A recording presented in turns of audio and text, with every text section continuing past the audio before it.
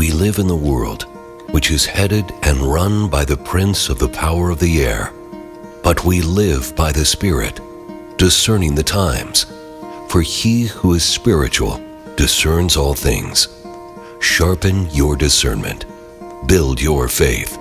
Listen to the Word and World Team.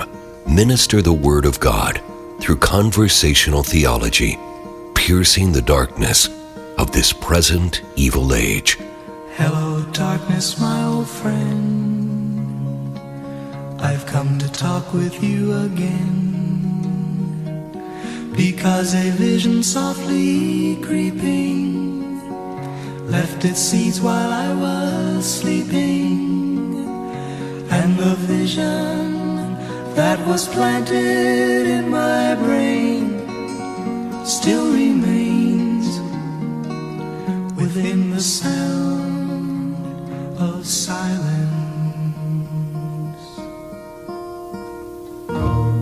Well, welcome. This is Hampton Keithley and Bob Brandon, and we're continuing our book review of Rodney Stark's How the West Won.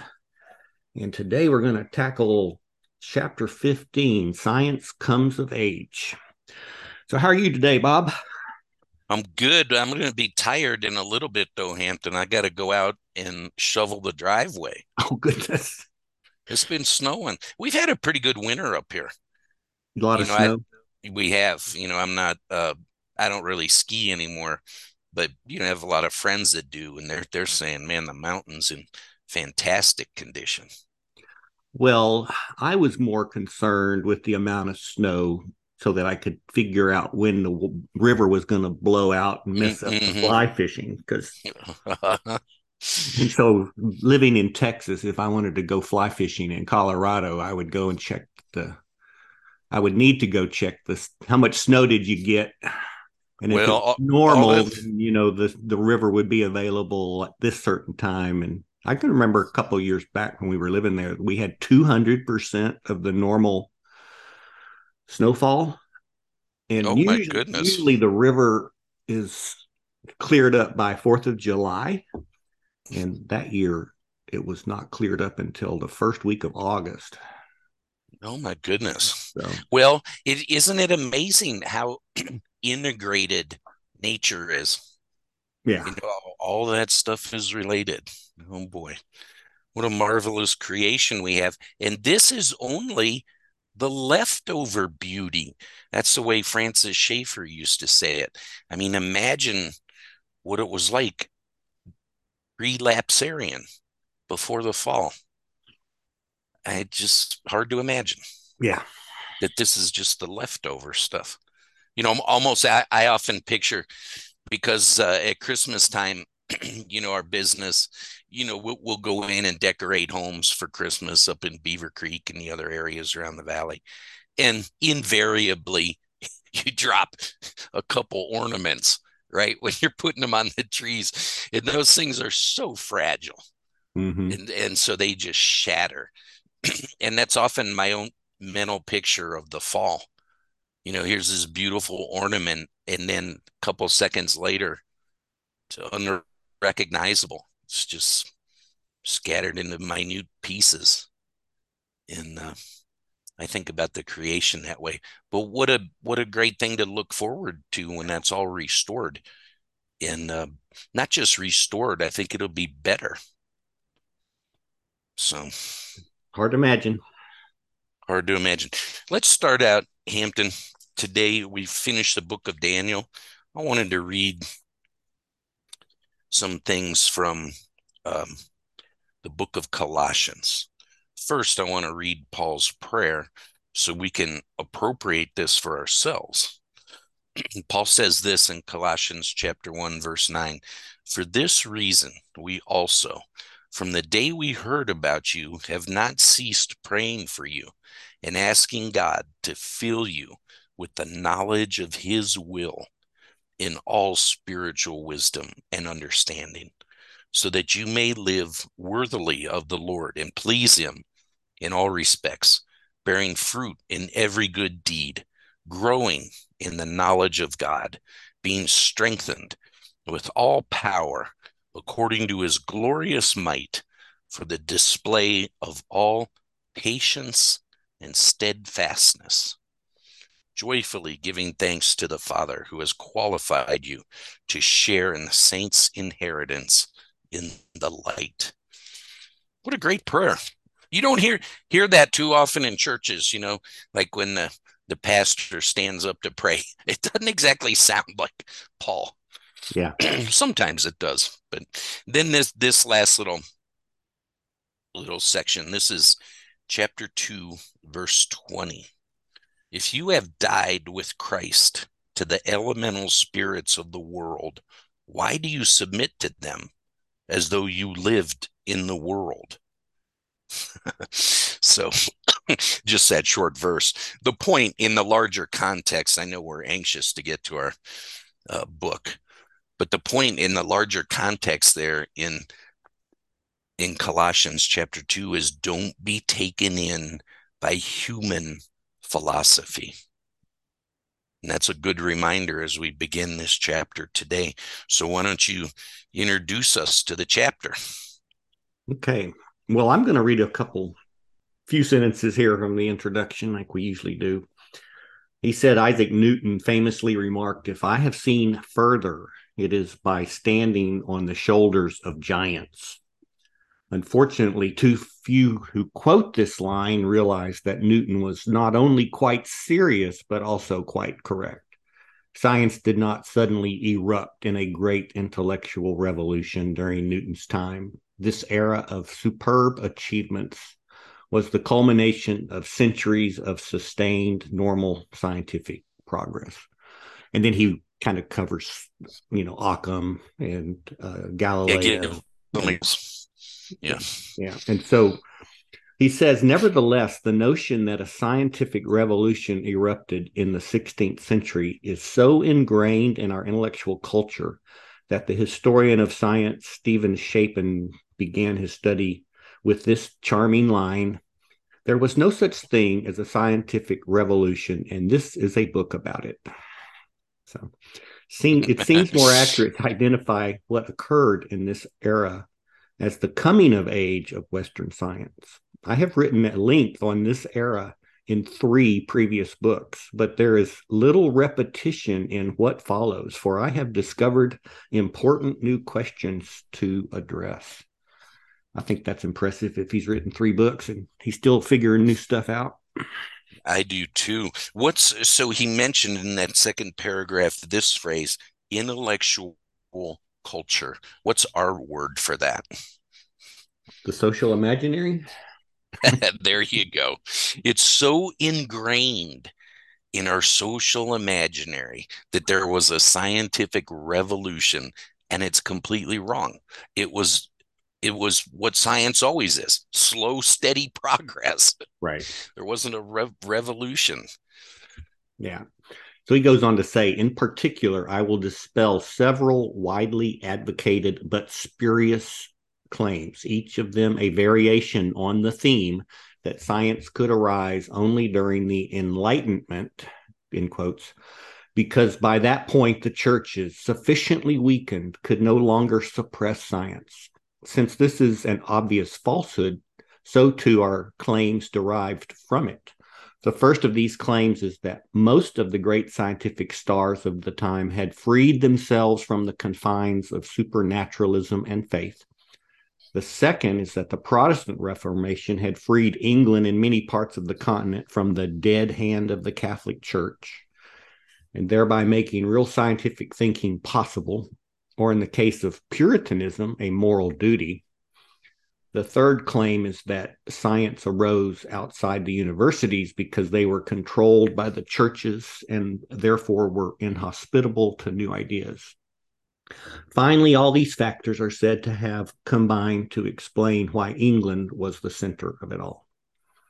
Overwhelming evidence falsifies each of these claims. Indeed, Christianity was essential to the rise of science, which is why science was a purely Western phenomenon. So, as usual, good. That's nice. That's what I was going to say. Stark really has his strength in he's able to say a lot efficiently in his introductions. Yeah, maybe we should just read. That was very good. Maybe we should just read the chapter. Well, I will read that last paragraph one last time because it was so good. I want people to slow down and think about this. Overwhelming evidence falsifies each of these claims. Indeed, Christianity was essential to the rise of science, which is why science was purely a Western phenomenon. Right. And then the next section is, what is science? He starts off talking about Aristotle was not a scientist. He would just make up a theory and never test it. And so he thought that hot water would freeze faster than already cool water or cold water. And so Bacon actually, Roger Bacon tested that out and proved that that was not true. Science must not be confused. I'm going to just read here. Science must not be confused with philosophy. Big ideas may or may not be scientific, nor must science be confused with technology. Ancient China had no science despite knowing how to smelt iron, make firecrackers, and manufacture porcelain plates. Science is best defined as a method used in organized efforts to formulate explanations of nature, always subject to modification and correction through systematic observations. Put another way, science consists of two parts, theory and research. Scientific theories are abstract statements about how and why some portion of nature, including human social life, fits together and works, but not all abstract statements about nature, even those offering explanations, qualify as scientific theories. Rather, abstract statements are scientific only if it is possible to deduce from them some definite predictions and prohibitions about what will be observed. And that's where research comes in. It consists of making those observations that are relevant to the theory's empirical prohibitions and predictions. So science is coming up with a theory and then testing it. Nice. One application, I think last week I might have talked a little bit about the elemental chart, and you can see those guys painstakingly progress over the decades, with more and more precision, hammering out what the elements fundamentally look like. And then this is all to emphasize that prediction element of science, how you test it. Then you can begin to predict things. And when you start formulating the elements into a chart and there's gaps, there were people saying, okay, we're going to find this element that we haven't found yet, but should be right here, with these characteristics. And then they would find it. Well, that means your theory's correct. Right. That's good. And, one of the best places to see that, oddly enough, I know you've been postponing this, but I'm going to keep jabbing you until you finally get to doing your textual criticism seminar. So imagine Westcott and Hort, in the history of that field, and studying the text to such an extent that they said, if we ever found manuscripts that predated, the certain date, they would read like this. And then they found them, right? The papyri. Mm-hmm. And they read exactly like Westcott Hort said they would. That means you're right. Right. So cool. Go ahead. Sorry for the interruption. That's fine. He did go on to say that science can only deal with natural material things. And he said there are entire realms of discourse that science is unable even to address, including such matters as the existence of God. So much then for notions that science refutes religion. Well, that's a good statement because, well, for a lot of reasons, but I'll just let it stand. Yeah. It's a very good statement. He concludes that whole section with, it is now the consensus among historians, philosophers, and even sociologists of science that real science arose only once in Europe, in this regard is instructive that China, Islam, India, and ancient Greece and Rome had a highly developed alchemy, but only in Europe did alchemy develop into chemistry. I didn't realize I guess alchemy is more mystical. They're trying to figure out a term. Well, I think so. You know what, though? Well, you know me, so this actually won't surprise you at all. But there's more to alchemy than people realize. That's not just some ancient, they're trying to make gold out of, rocks or something. Right. You actually can manipulate the elements at a certain level with certain techniques. It's interesting. I won't dive into it now, but that's a fascinating field. Yeah, he also said that other societies had elaborate systems of astrology, but only in Europe did astrology lead to astronomy. There you go. So I thought that was interesting too. And then he goes through this whole section on scientific stars, and he lists the best 52 best scientists in the 1600s. And then he gives some tables to show that they were equally divided, amongst the topics or studies of physics, astronomy, biology, and mathematics. And then he has another table that shows that 60% were devout Christians, 38% were, we'll call them just normal. He called them conventional Christians, but he didn't know if they were devout or not, but he knew for sure they were Christians. And only one of the 52 was an atheist. So much for the claim that scientists of the Enlightenment weren't religious. Yeah, very nice. And I think it was kind of evenly spread, wasn't it, between Protestant and Catholics? Yeah, that's the next section. It's a Protestant Revolution ? Yeah. I'm trying to think here. In 1938, Robert K. Merton, soon to become one of America's most influential sociologists, published a lengthy study in the History of Science journal, Osiris, Science, Technology, and Society in 17th Century England. Rejecting the Marxist and secularist orthodoxies of the day, Merton proposed that Protestant Puritanism had given birth to the scientific revolution. According to Merton, this occurred because the Puritans had reasoned, and presumably they were the first Christians to do so, that since the world was God's handiwork, it was their duty to study and understand this handiwork as a means of glorifying God. Thus, Merton argued among Puritan intellectuals in 17th century England, science was defined as a religious calling. And he said this was an extension of Max Weber's claims about the role of the Protestant work ethic. And he said that's not true. It wasn't limited to Protestants. And that's what you were mentioning. His next chart shows that they were 50% Protestant and 50% Catholic. Yeah. Yeah. Very good. And let's see what else.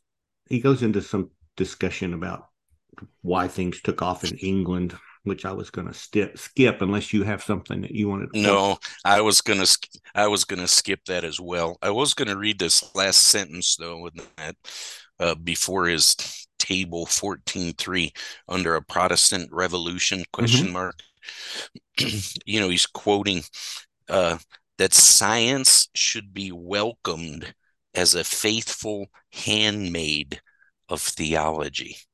And I've always seen it that way, right? I think science should be underneath the umbrella of God, not a rival to it. Yeah, that's a good way to put it. Go ahead.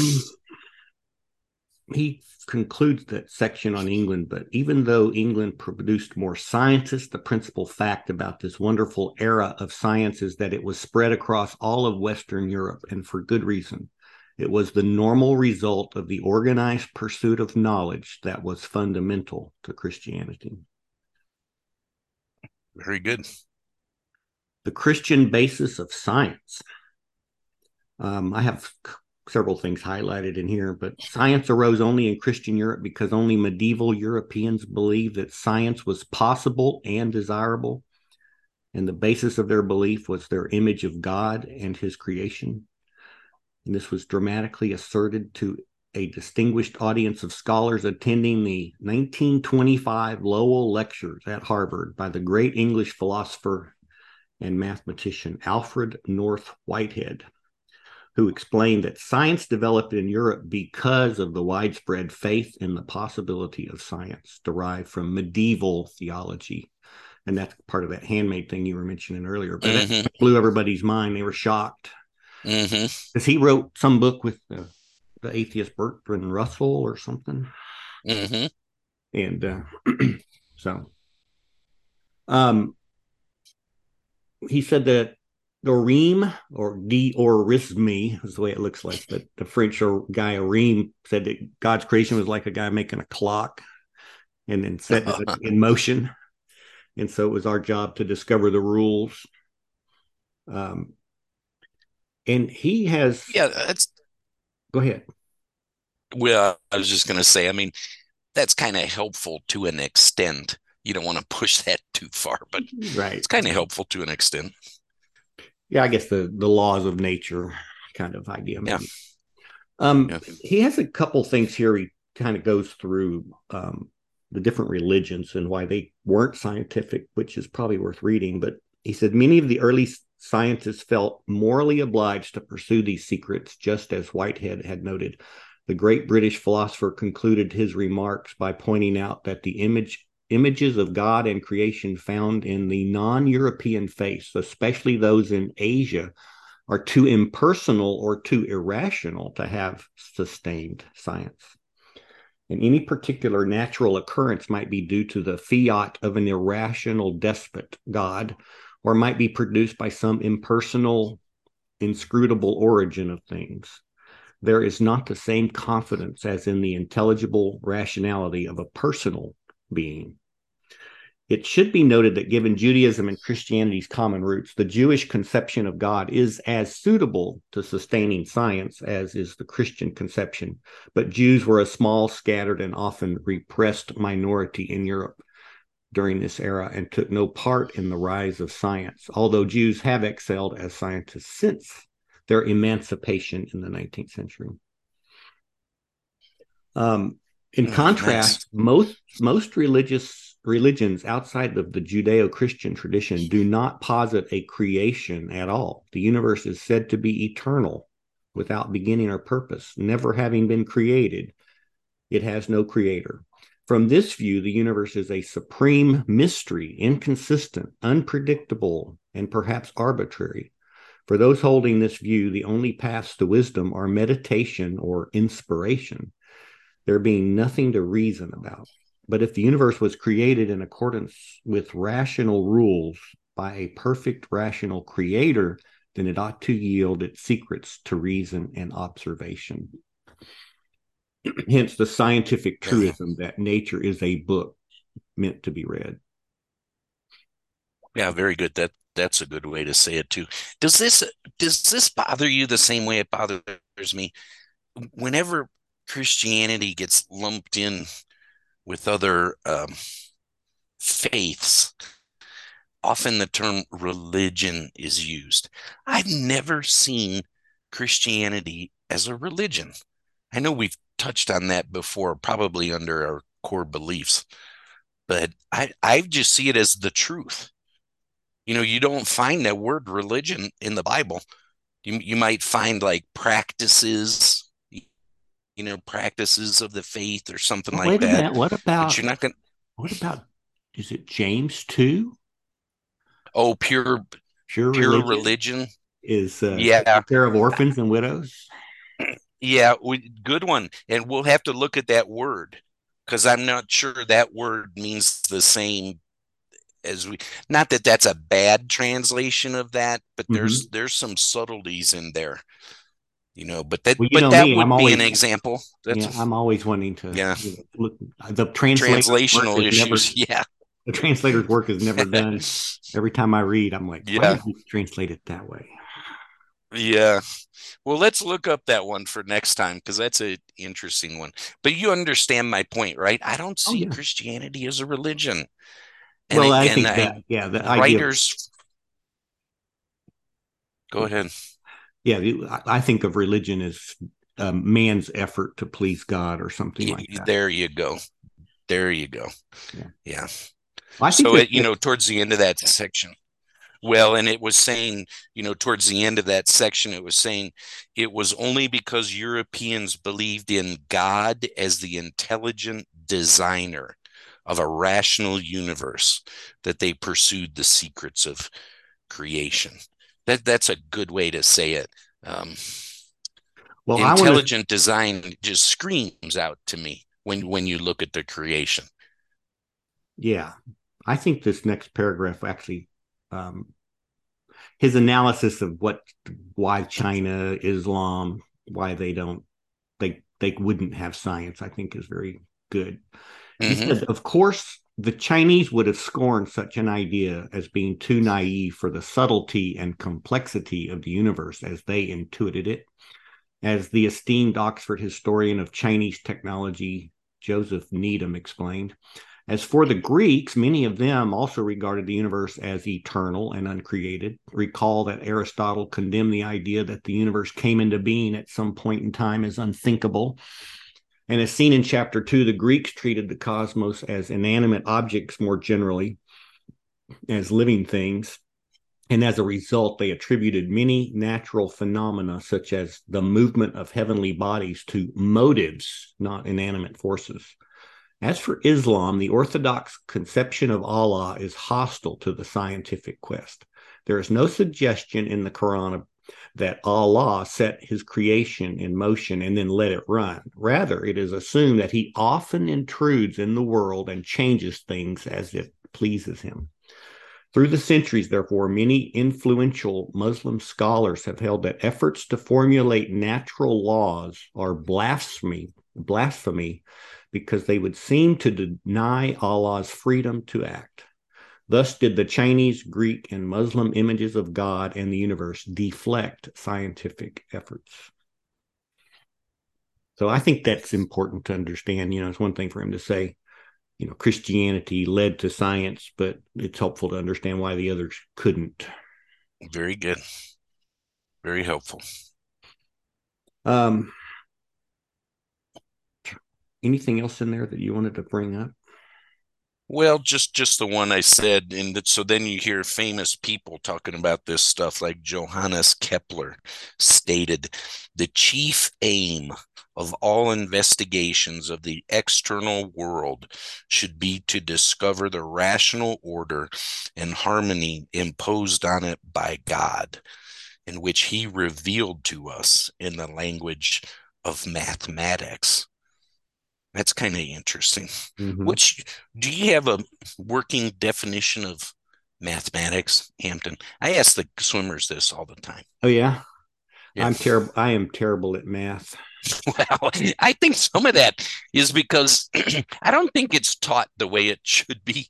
But if you just started with this simple definition, I think it would really help things fall into place for people learning it. Here's my definition of math. Math is reasoning about quantities. Okay. And I think that helps. Yeah. So then Robert Boyle, right, another famous scientist, a chemist, wished the members of the Royal Society of London continued success in their laudable attempts to discover the true nature of the works of God. And then you have Einstein makes an interesting observation. For as Albert Einstein once remarked, the most incomprehensible thing about the universe is that it is comprehensible. A priori, one should expect a chaotic world which cannot be grasped by any mind in any way. That is the miracle which is constantly being reinforced as our knowledge expands. So what he's talking about is if there were no rational creator, nothing would be understandable.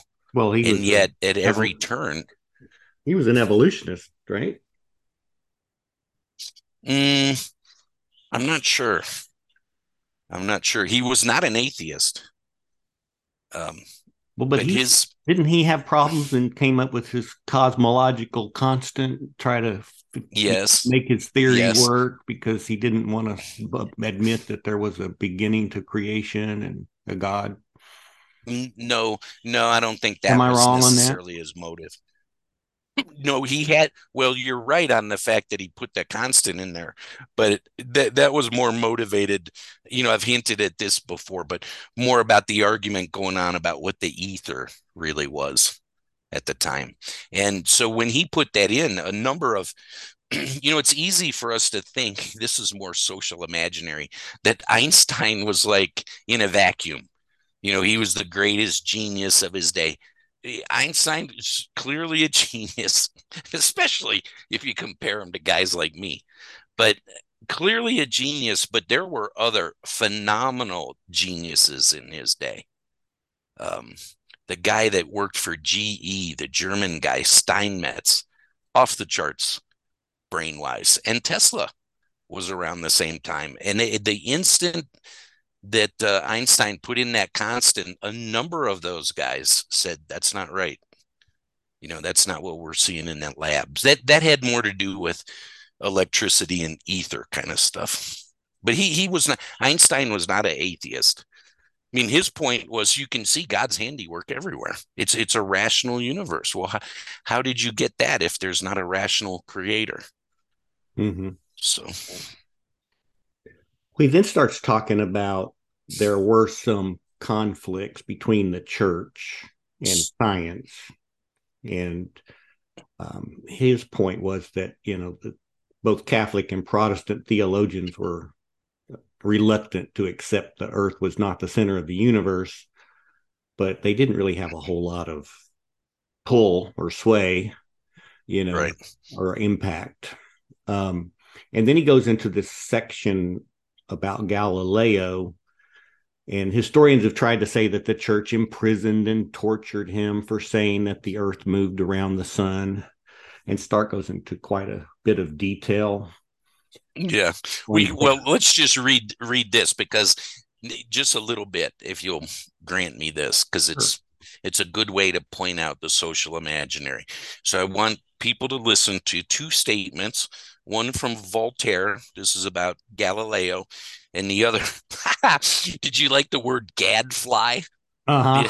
The Italian gadfly, Giuseppe Baretti. So I want to read their statements about the church and Galileo. So here's Voltaire. The great Galileo, at the age of 80, groaned away his days in the dungeons of the Inquisition, because he had demonstrated by irrefutable proofs the motion of the earth. And then here's Giuseppe Baretti, added that Galileo was put to the torture for saying that the earth moved. None of those are true. What I mean by not true, he wasn't put in prison. He wasn't tortured. Yeah, there's two there's two paragraphs at the middle of this section I'm just going to read that tell what happened. Okay. It says, in 1632, Galileo published his awaited dialogue concerning the two chief world systems. Although the ostensible purpose of the book was to present an explanation of tidal phenomena, the two systems involved were Ptolemy's, in which the sun circles the earth, and Copernicus's, where the earth circles the sun. The dialogue involved three speakers, two of them philosophers, and the third a layman. It was the layman, Simplicio. Oh, my nickname. Who presented the traditional views in support of Ptolemy.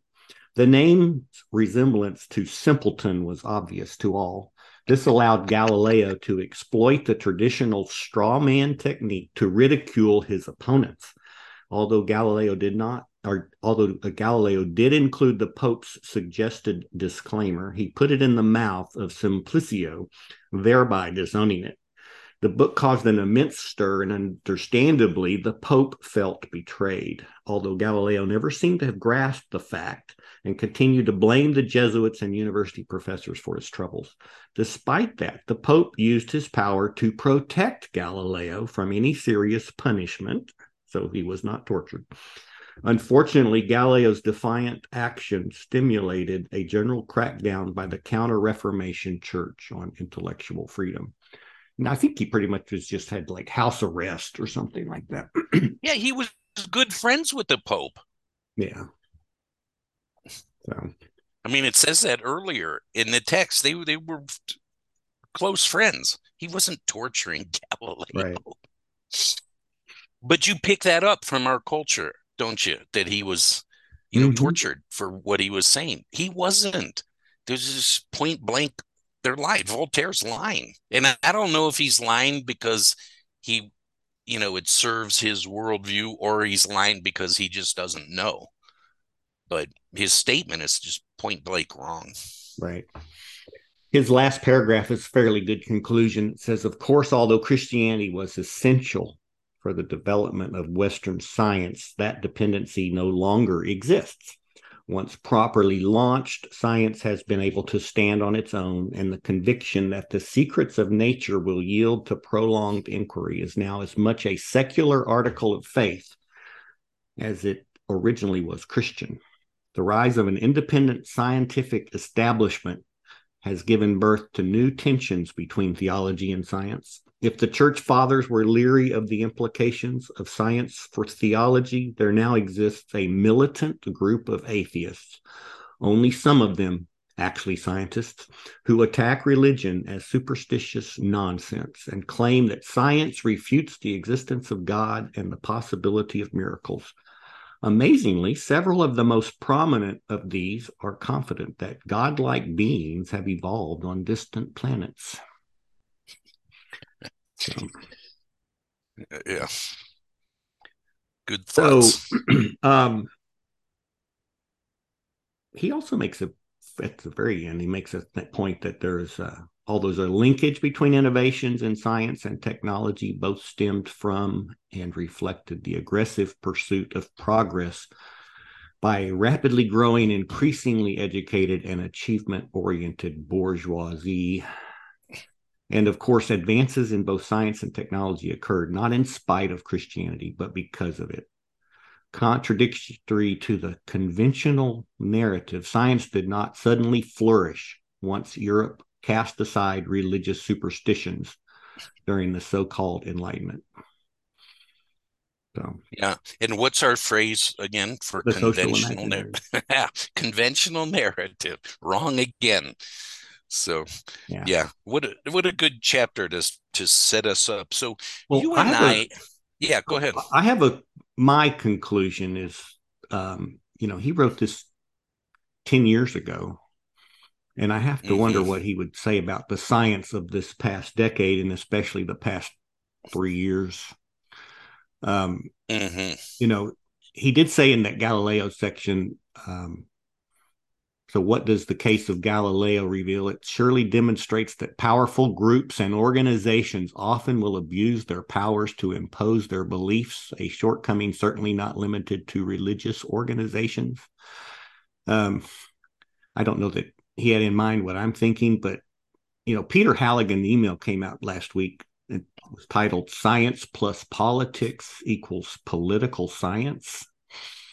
Exactly. Not the study, not political science like the course of studies at a university, but political just as right? Politicized science. Yes, that's a better, because I actually was, political science minor in college, but Eisenhower's farewell speech was quoted in there, and he says,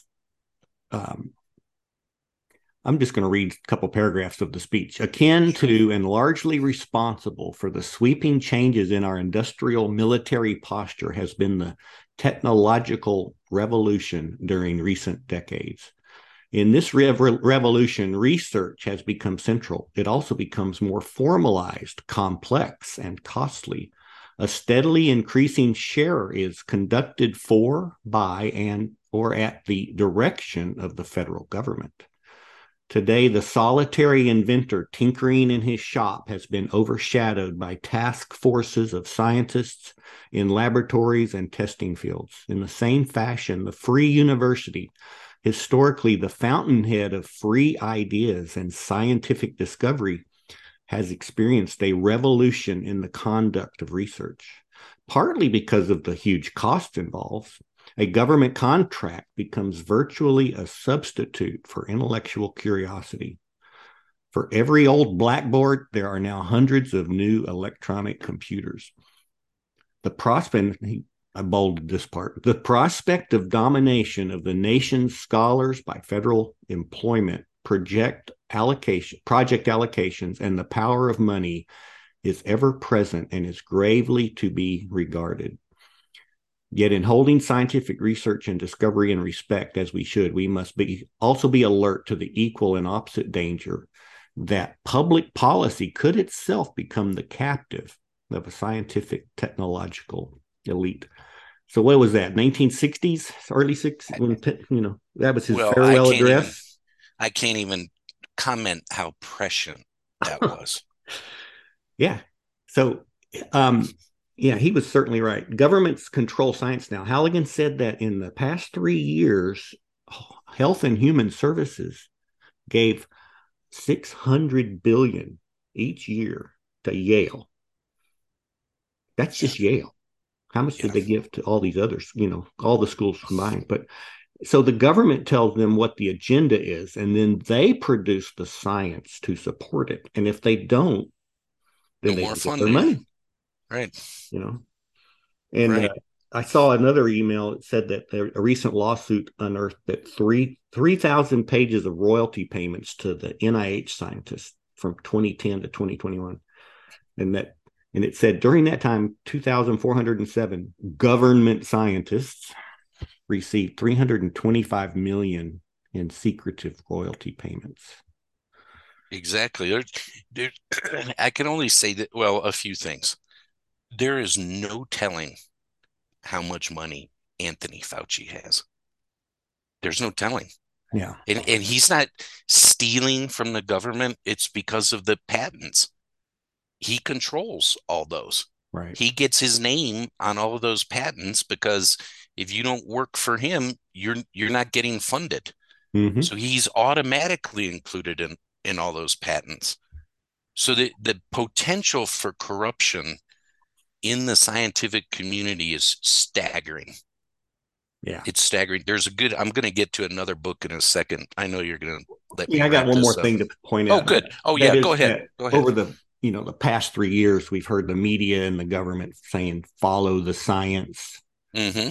And they're referring to the scientists that they paid for. If it's a scientist that contradicts the narrative, then they get censored. And Elon Musk kind of blew the lid off of that when he took over Twitter. But the thing that I was thinking is that Matthew 6:24 might apply here. It says, no one can serve two masters, for either he will hate the one and love the other, or he will be devoted to the one and despise the other. You cannot serve God and money. I think our chapter we just read here was that, Stark showed the original scientists that these scientists from the 1600s, they served God and were fulfilling the Genesis 1:28 mandate to subdue or take dominion over the earth. And he didn't actually use that verse, but he said they felt a moral obligation, a religious obligation, Exactly right. But the thing that I felt like was that these were scientists that were in search of actual truth, maybe even truth with a capital T, right? Yes. And in contrast to today, many of the modern scientists despise God and they serve money, like Matthew 6:24 says, and they in turn suppress the truth. And so it seems to me to be sort of a combination of that Romans 1:18, suppressing the truth, and loving money from Matthew 6:24. I think you're exactly right, Hampton. That's so insightful. A good book about how that process works in our country is the title of it is called The Illusion of Evidence-Based Medicine. And it's two professors from the West Coast, and they've been involved in these 10-year-long trials in the early turn of this century, and their conclusions at the end of it are so revealing about what happens in these big pharmaceutical companies. I'm not going to go into it at length. I'm just going to make some simple statements about it. There's so much money involved in the pharmaceutical industry. So for instance, when any of those big companies, Merck, Pfizer, whoever, when they are ready to do their final testing for a product, they've already spent about $1 billion to bring it to that point. Do you think they want the results to say, oh, this really doesn't work, this is actually harmful? They're already invested $1 billion. They don't want no for an answer. So they only hire people to do the final testing that they know what they're going to say. And those people are made well aware. Here's the outcome we want. Here's what we're paying you to say. So they fudge the data. This is all demonstrated in the book. It's all, highly footnoted, and all the data's right there. So that's what happens in the country, right? It's the illusion that this is real science. It's money that's driving it. And then here, I'm just going to read a section from a recent book. I don't know, maybe this has been out a month or so. Horowitz and Dace are the authors. Mm-hmm. So it's about, the COVID revolution and all that. And so the title of their book is The Fourth Reich. And that's such a provocative title. And they go to some length at the beginning of the book discussing the title.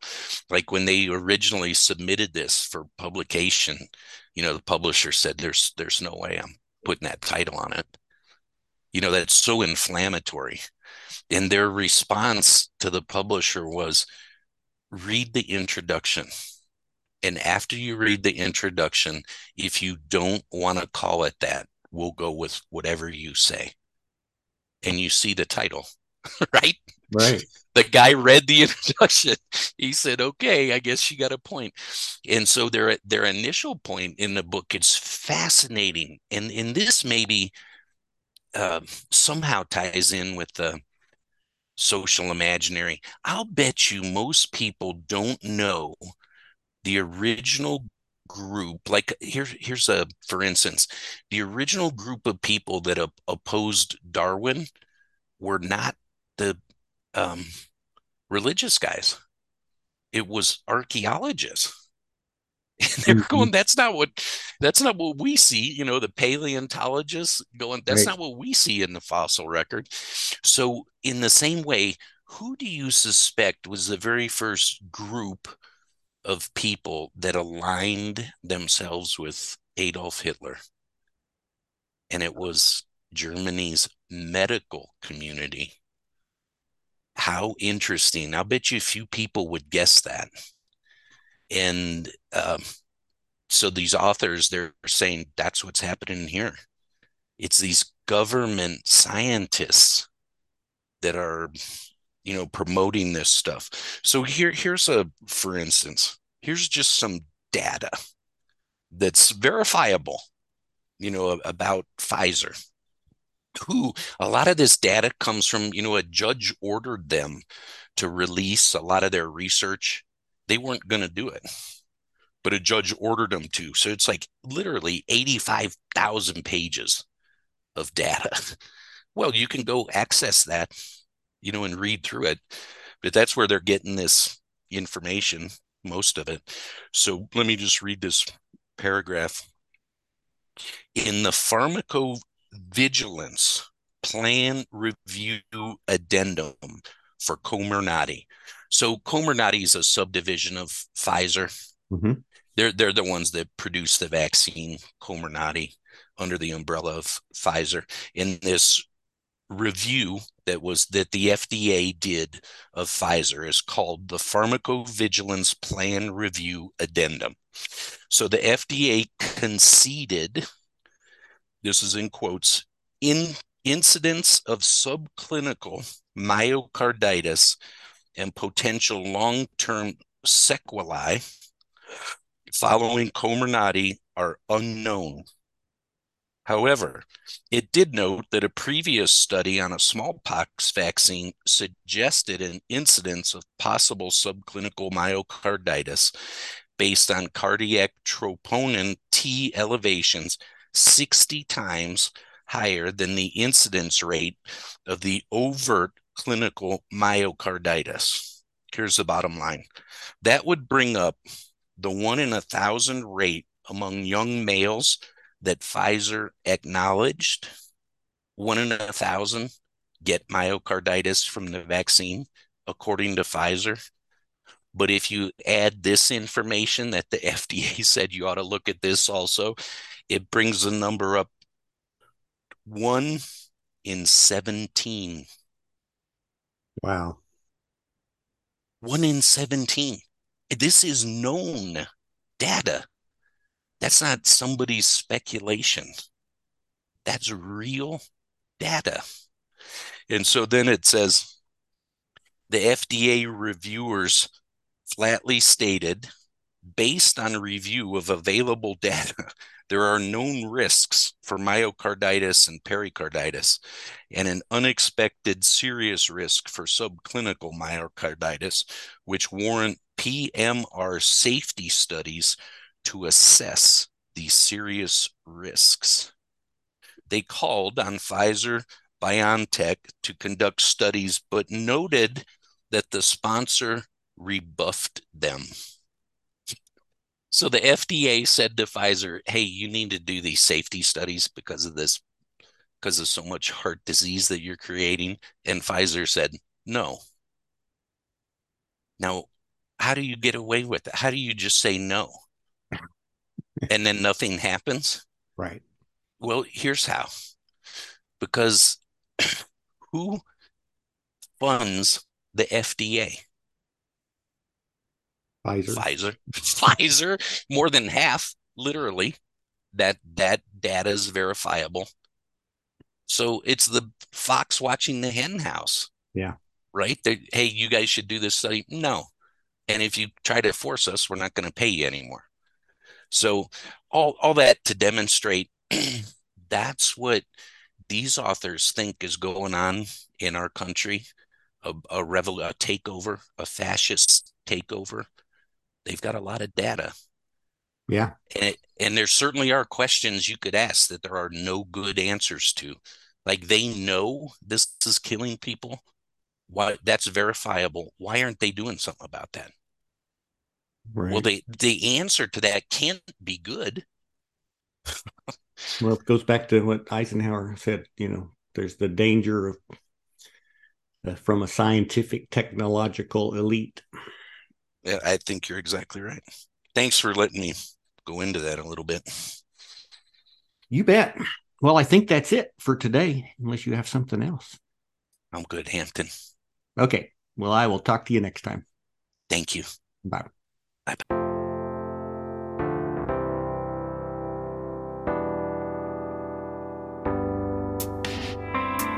Therefore, I exhort you, brothers and sisters, by the mercies of God, to present your bodies as a sacrifice, alive, holy, and pleasing to God, which is your reasonable service. Do not be conformed to this present world, but be transformed by the renewing of your mind, so that you may test and approve what is the will of God, what is good and well-pleasing and perfect.